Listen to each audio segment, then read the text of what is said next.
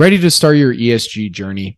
Get going today with Social Suite, and you could start reporting publicly in 30 days. With investor pressure mounting and regulations just around the corner, there's never been a better time to start your ESG reporting. Social Suite takes the complexity out of environmental, social, and governance reporting. Social Suite helps organizations to measure, monitor, and report on their progress with fast, simple, and affordable software. Create value through ESG in order to raise capital, improve brand and reputation, as well as mitigate risk. Social Suite has helped almost 100 micro to small cap companies report on ESG, with some starting their baseline report in under 60 minutes and reporting publicly within 30 days. ESG is a lot easier than you think, and you're probably already doing it. So take your sustainability reporting to the next level with measurable progress. Start your ESG journey today with Social Suite, an ESG software company for micro to small caps.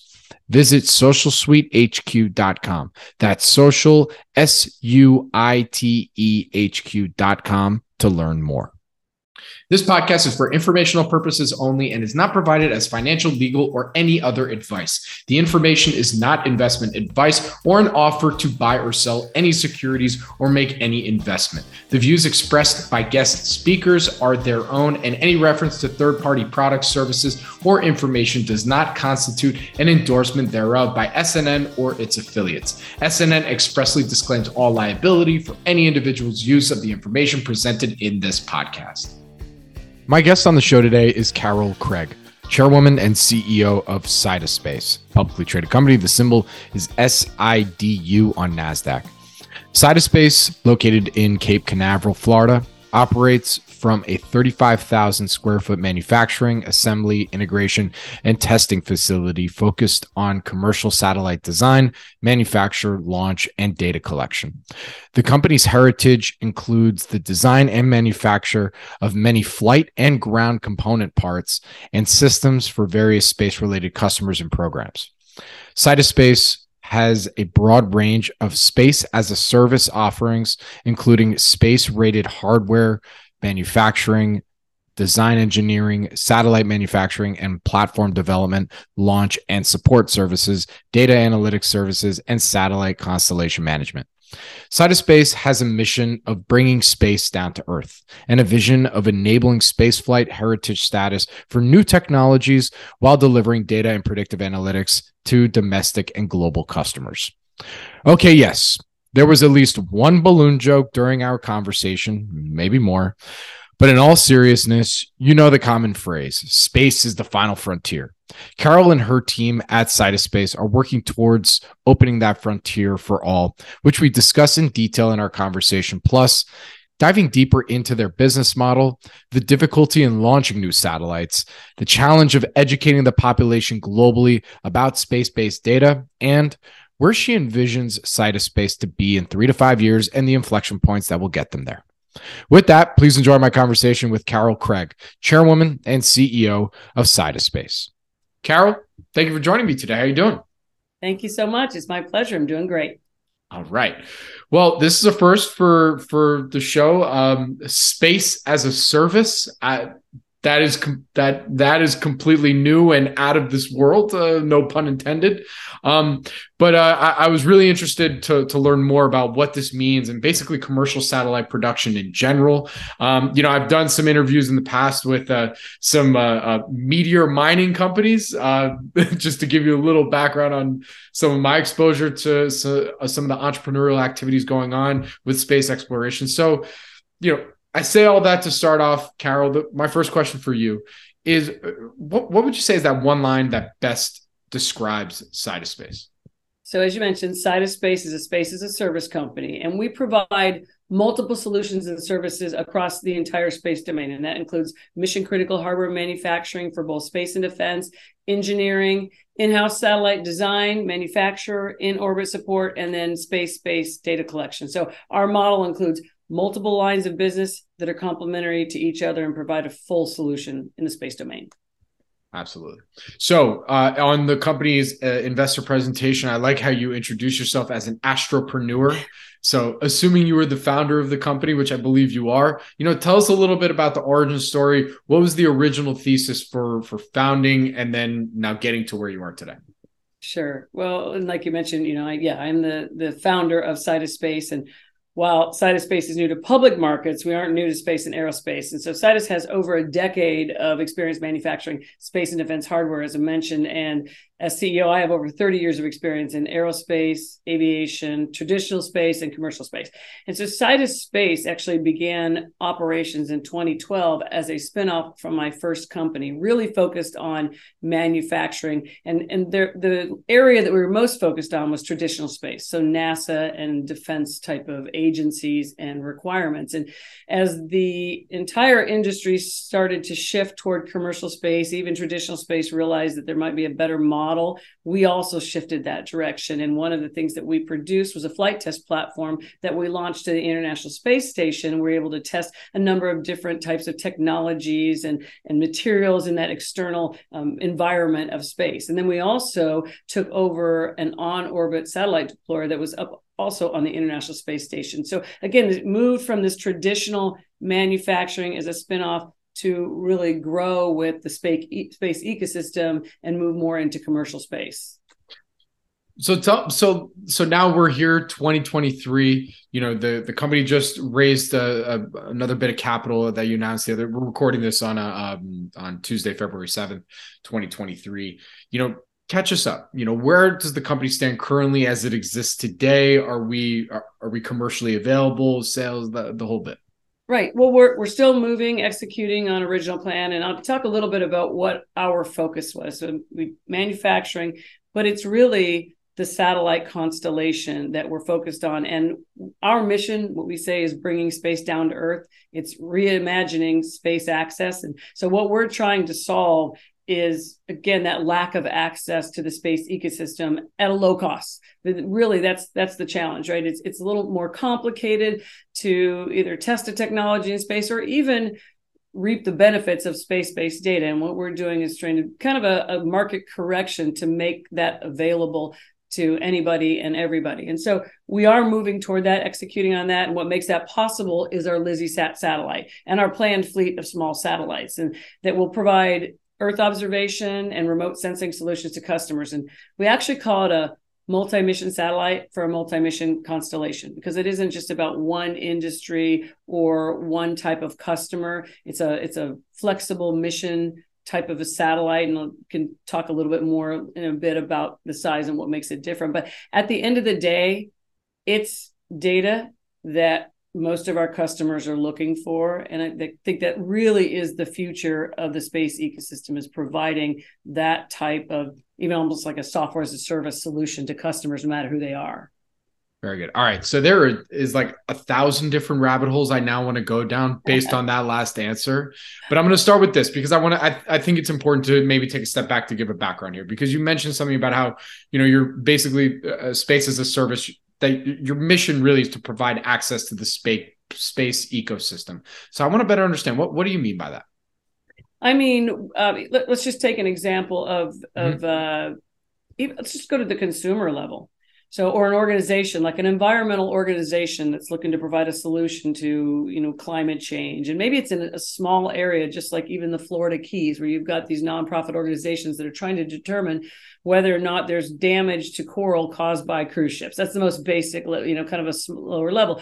Well, they don't have access to that type of data either easily or economically that could provide them some sort of solution. And so that's really what we're looking to do, is to be able to build a constellation that's focused on, down to the level of the consumer. Because that, as you follow space, and in the past, a lot of the satellites have been really large satellites, extremely expensive. They're focused on military and defense. And so if there is a solution that's needed out there, it isn't easy to change whatever the focus is for a particular satellite. And I think that's with the LEO, the lower Earth orbit satellites, that's what we're looking to do, is provide solutions to the everyday person, and that access, and make it more commonplace.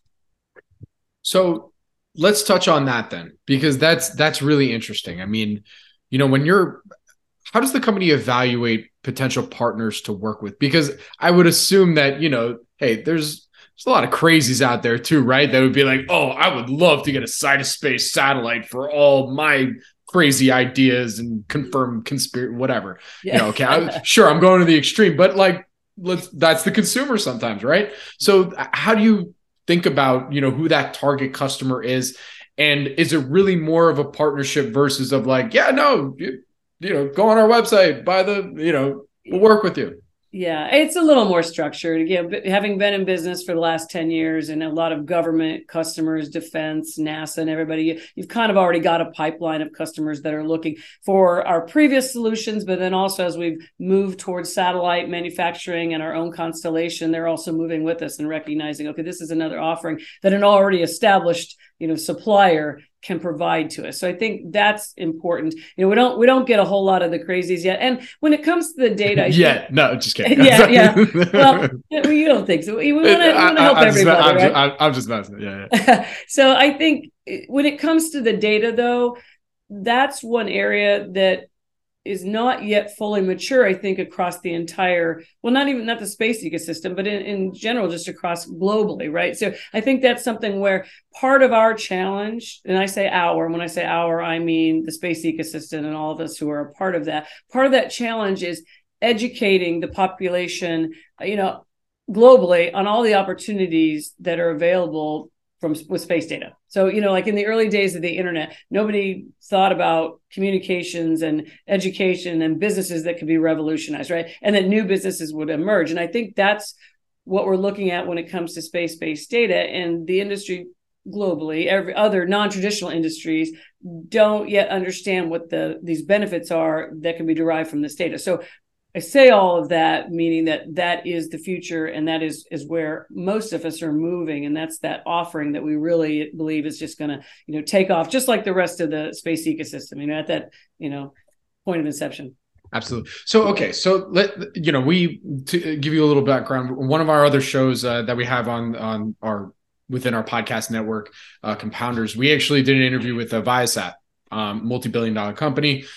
They big satellite manufacturer as well, and their satellites provide a number of capabilities, right? So are we really talking about, when it comes to side of space satellites, that have more or less, I don't want to say limited, but a specific type of capability in order to make it commercially available? Or is it kind of I'm sure you do custom as well, so I'd love to learn more. Right. It's more functional. So if you again think about the evolution of satellites, like I said, Viasat, a lot of there's larger satellites, and then the pendulum swung to CubeSats. So you have the smaller satellites, which are less expensive, but they also have less functionality because they're smaller. And typically they're focused on one industry, one type of sensor. They do one thing. Well, that's not the case with our satellite. Our satellite is 100 kilograms, which is about 220 pounds, the size of a coffee table.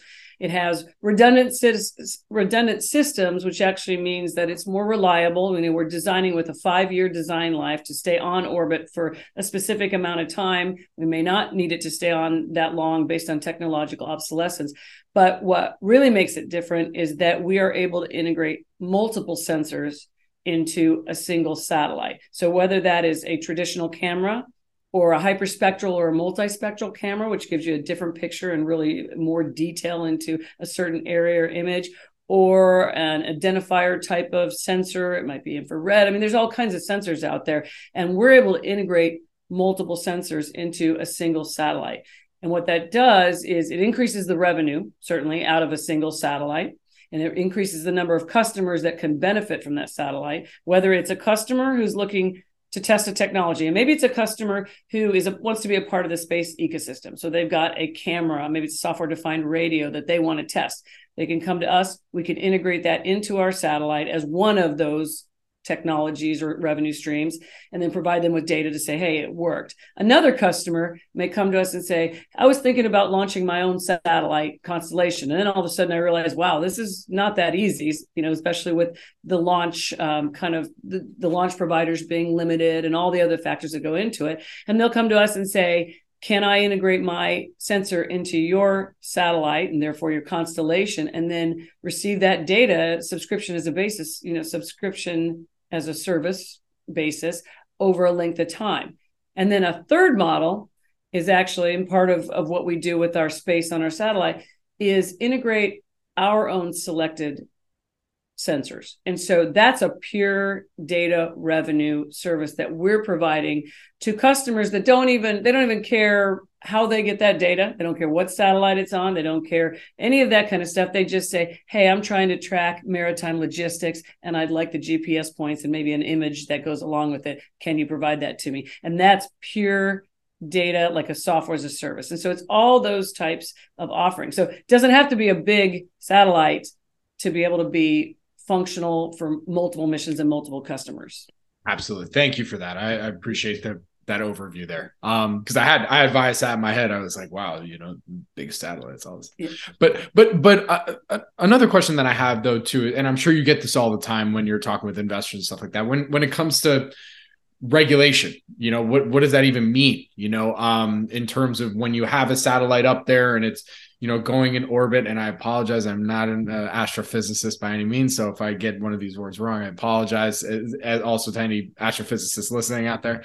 But what is, you launch a new satellite, or you have a customer that wants to launch a new satellite. Like, what are some of the regulatory just issues or what's involved? Like, sure. I just want to better understand. So, first of all, there's something called spectrum. Spectrum license is what allows an operator, a satellite, to transmit and receive from space RF frequencies, right? And so the FCC is the US-based organization that monitors spectrum. And then there's something called the ITU, which is the International Telecommunications Union, which is the global side of it, that monitors the transmission in that spectrum. And it's to avoid, as you can imagine, interfering with things that shouldn't be interfered with. So first of all, you have to last thing we need is like a World War III because it flew over North Korea or something. Maybe so, or it interfered with whatever. Exactly. Yeah. Yes. I mean, defense has, they've got their mission and they need to make sure that that's not disturbed. And so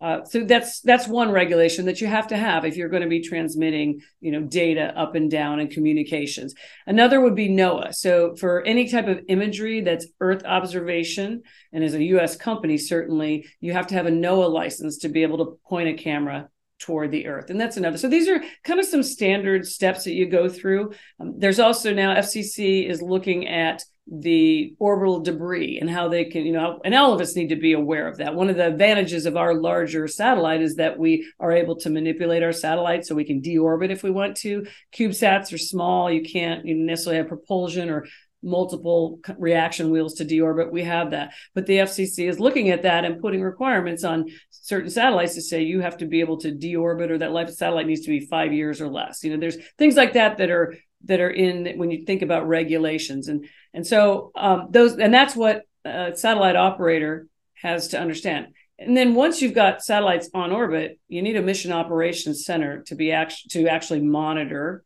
the satellites, the health and welfare of the satellites, like I mentioned, to be able to deorbit, and then certainly to be able to pull data down. So, it is much larger than just launch a satellite and hope for the best kind of a thing. So then that's what we offer. That when I say those services, we offer all of that. And even our Mission Operations Center, we've talked to other satellite operators and said, if you need that extension, or some of the startups that are looking to have a satellite constellation, they don't necessarily have to stand up a Mission Operations Center because we've already got that in place. So much more economical to share and work together. Absolutely. So tell us a little bit about the total addressable market for your target customer. I don't want to hear the space, the trillion opportunity, but like for your specific target customer. Well, that's kind of my answer, though. It is the trillion, right? And so I say that because even that number, that total addressable market, you kind of say, well, where's that coming from? And what are the economic multipliers? And I go back to the internet example, right? We really don't know. But in our case, we do look at not just, if you break out the total addressable markets or the industries that are interested in space, we don't look at just one. We don't look at just maritime. We don't look at just Department of Defense. We don't look at just NASA. It's really across the board. So I think it's difficult to say, what it really is, the entire total addressable market. Other numbers that people will throw out when they talk about the market, and more of the launch providers, they'll say that, there's, in the next 10 years, they're estimating there's going to be 18,000 satellites, in the next, 20, 30 years, 40,000 satellites up there. And again, even that's kind of, I wouldn't say it's questionable, but ultimately what we're looking at is to minimize the number of satellites. Why would there be that many satellites? Because people want data. They've got telecom and you've got Earth observation, space weather, space observation types. And so if they being customers can ultimately get the data they want without having to have the infrastructure, without having to put all those satellites, wouldn't that be the best solution? And so I think that the total addressable market, again, I don't think we even have any idea how big it is, but I also think that there's going to be a little bit of you're going to start to see, the edges won't be so blurry around kind of number of satellites. I think it'll get to where it's a nice infrastructure number that's then going to support, the rest of the industry and those burgeoning businesses. I should have rephrased it. I'll rephrase the question then this way as well. What industries right now would you say is Sidespace really digging into right now? So we use an example. Well, I've got a couple. So one, I will say we're focused on what I've described as underrepresented international countries.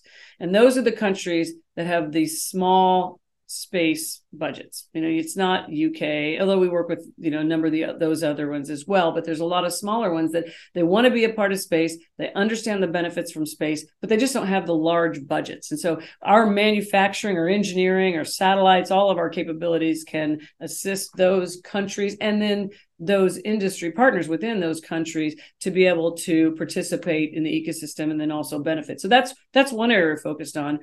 If you break it down into, I mentioned like maritime, there's weather, there's agriculture. I think agriculture is one industry that can really benefit from our types of satellites that have the multiple sensors, whether it's the hyperspectral or the multispectral cameras and others, because there are a lot of use cases within agriculture that can really have benefits all the way to the commodities market. So for example, to be able to determine water content in the soil for the farmers so they know whether they need to, and it could be more than water, fertilize or irrigate or whatever, just to have their crops succeed, actually flows into the commodities markets. So now they understand. We're able to really trend and monitor and provide solutions so that, agriculture is a global type of I wouldn't say problem, but a challenge. If you look at the UN sustainable goals and focused on, food and other things like that. So that's just one example, but there's so many.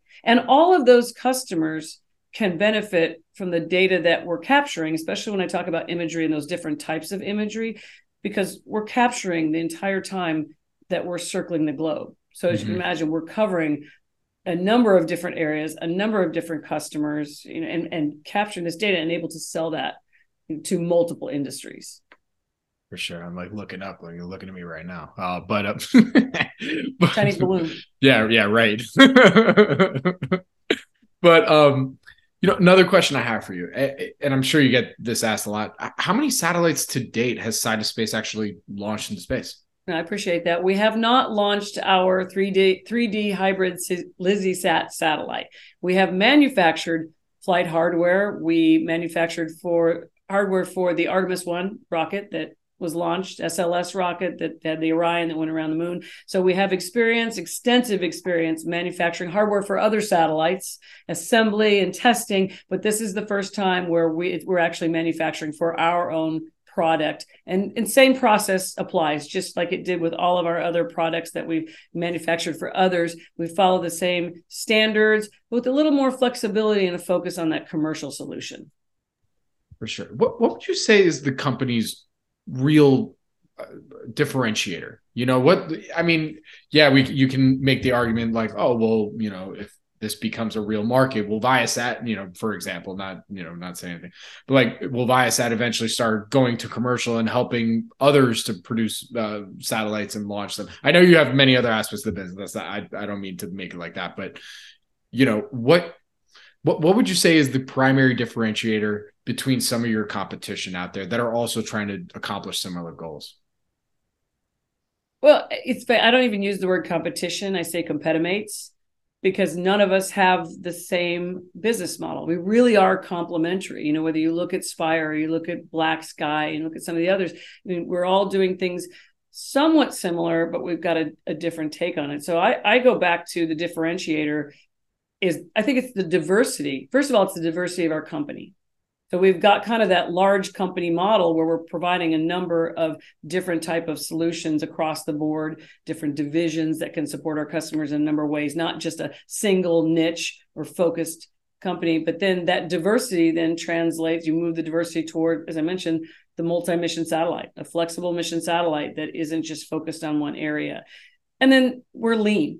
I've been in business for 25, 30 years, feels like it's even more than that. And so when you run your own company, you understand how to be conservative, you understand how to have that long-term strategy. And we were also conservative even when we went public. We went public via IPO, vice the SPAC, because that's a little, kind of, we're doing things very methodically and structured. And I think that's a little bit different as well. I mean, we've been in business for a long time. We understand space.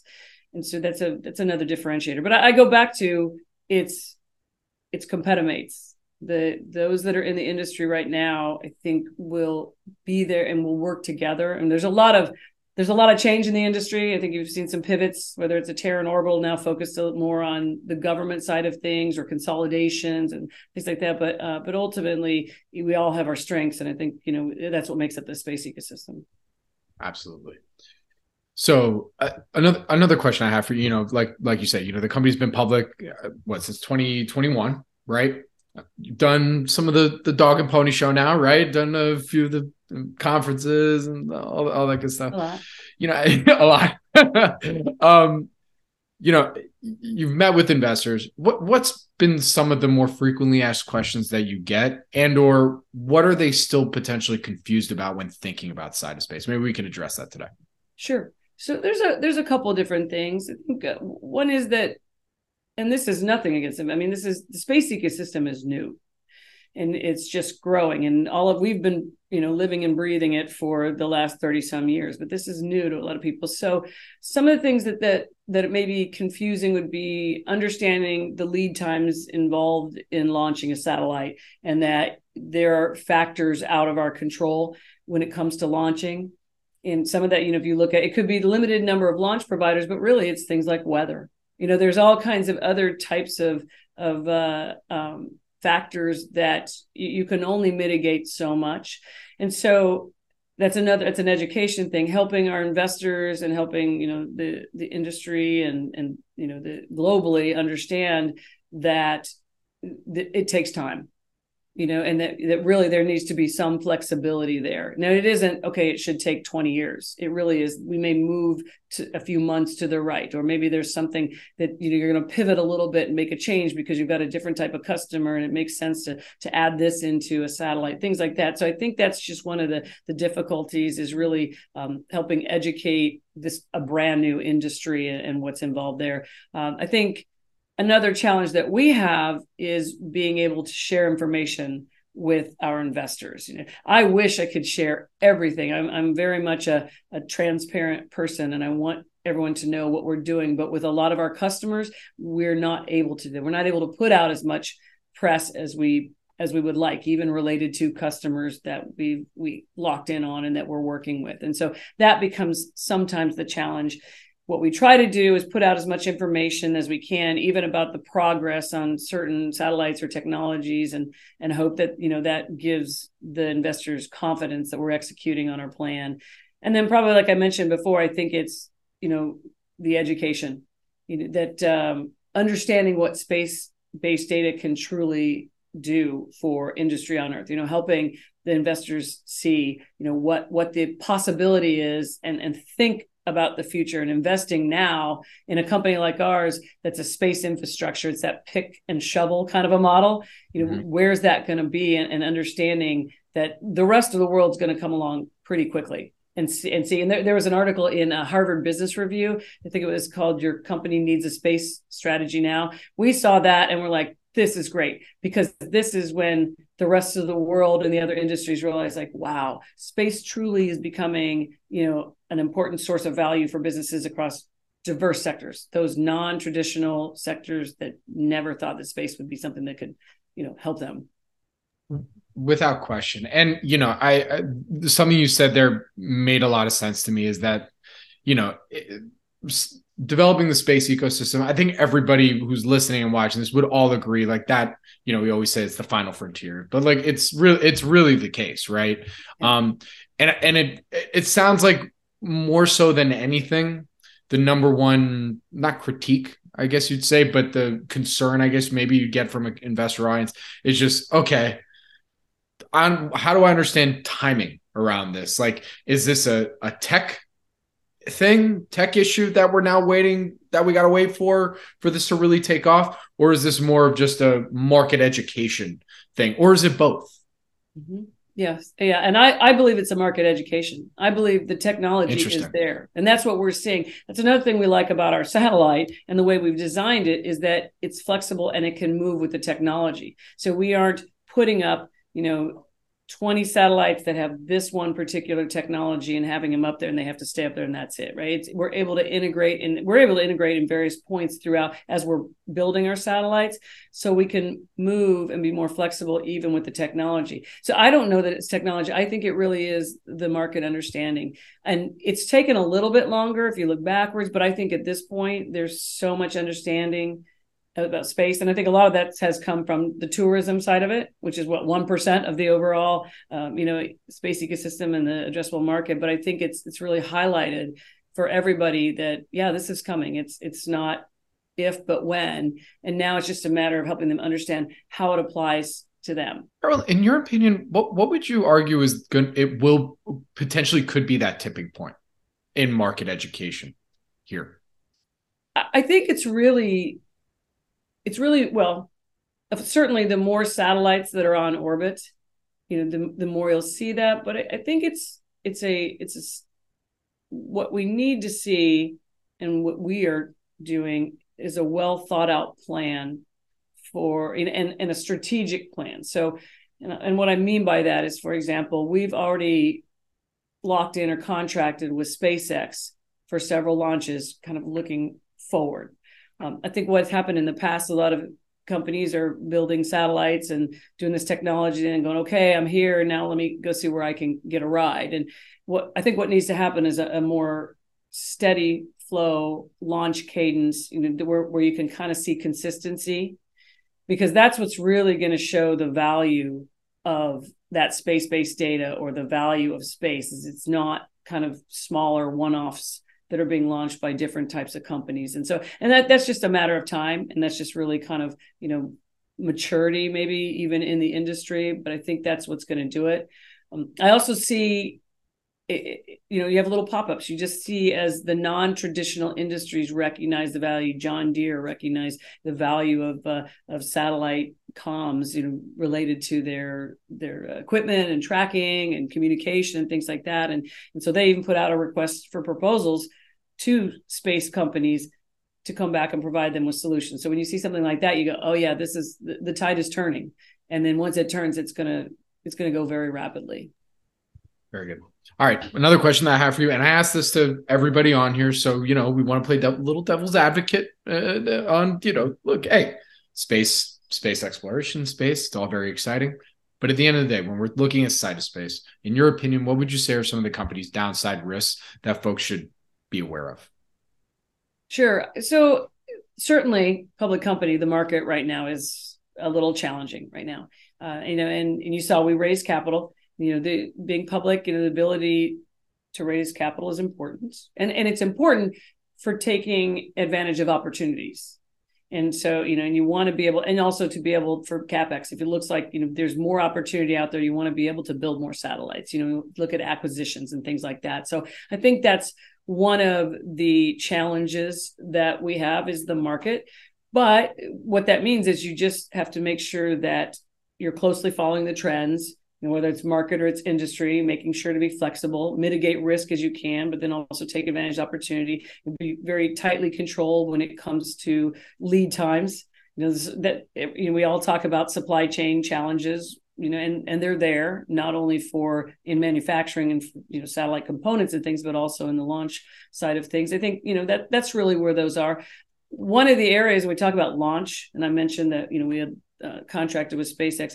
That's another risk, is that there won't be enough launch providers, but we're very much involved with the startup, and they're not even startups as much anymore, small rocket launchers, and looking ahead in the future right now and locking in on contracts with them to make sure that we have that strategy going forward. So, we're mitigating those risks, but those are some of the things that we have to be aware of and ensure that, we're ahead of the game.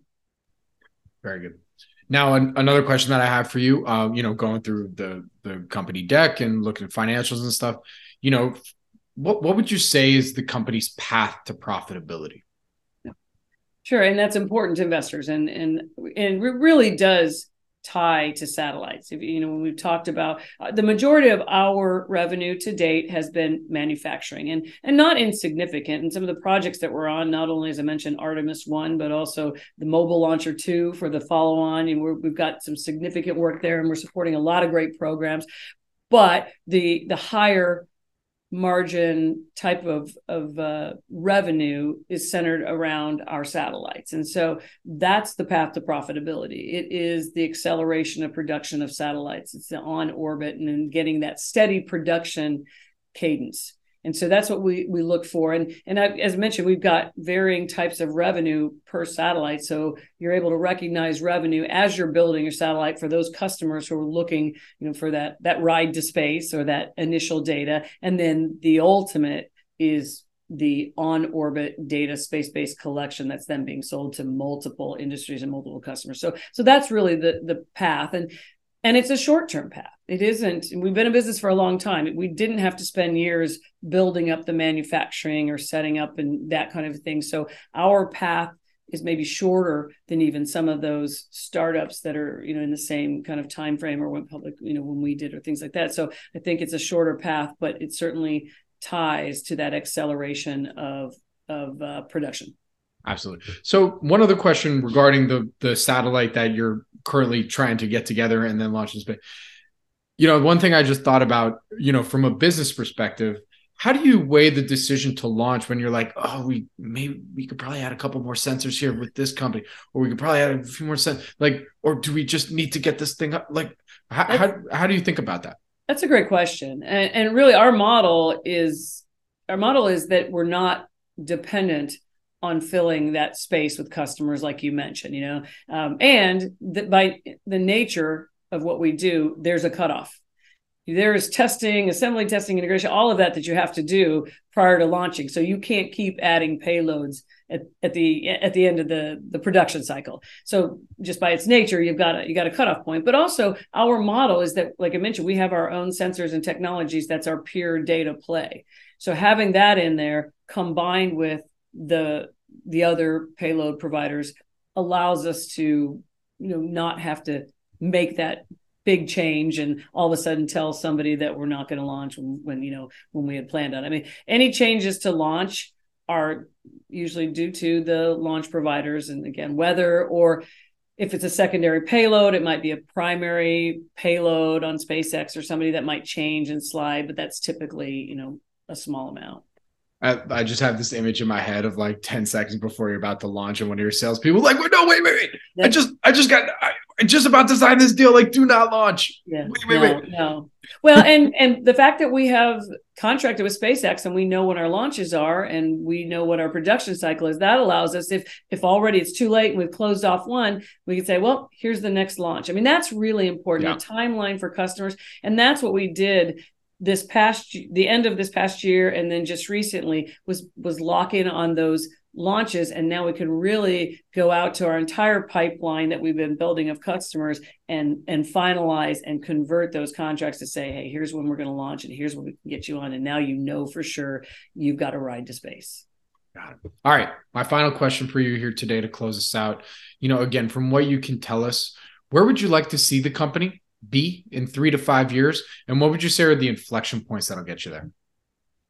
So certainly 3 to 5 years, we want to have our significant satellite fleet on orbit and growing all of our capabilities as well. We envision that the landscape will continue to change when it comes to technology. So more technology integration, potential acquisitions. The growth is planned. I mean, I think that that inflection point really is the multiple satellites over the next 24 months. I mean, that's when we see that the company really demonstrates the value of the data. It's not demonstrating that we can do what we say we're going to do. It's really demonstrating to the rest of the world and all these other non-traditional industries that this data, whether it's infrared or it's an image or it's a identifier for maritime, whatever it might be, it can apply to them, to those industries, to those companies, and really change the way that they do business. Absolutely. Well, with that, Carol, where can our audience go and find more information on Sidus Space? You can go to our website at SidusSpace, altogether, 2 S's in the middle, .com. Carol, thank you so much for joining me today. I really do appreciate it. Good luck. Stay safe. And I look forward to our next update. Thank you. It was my pleasure. Appreciate it. This podcast is for informational purposes only and is not provided as financial, legal, or any other advice. The information is not investment advice or an offer to buy or sell any securities or make any investment. The views expressed by guest speakers are their own, and any reference to third-party products, services, or information does not constitute an endorsement thereof by SNN or its affiliates. SNN expressly disclaims all liability for any individual's use of the information presented in this podcast.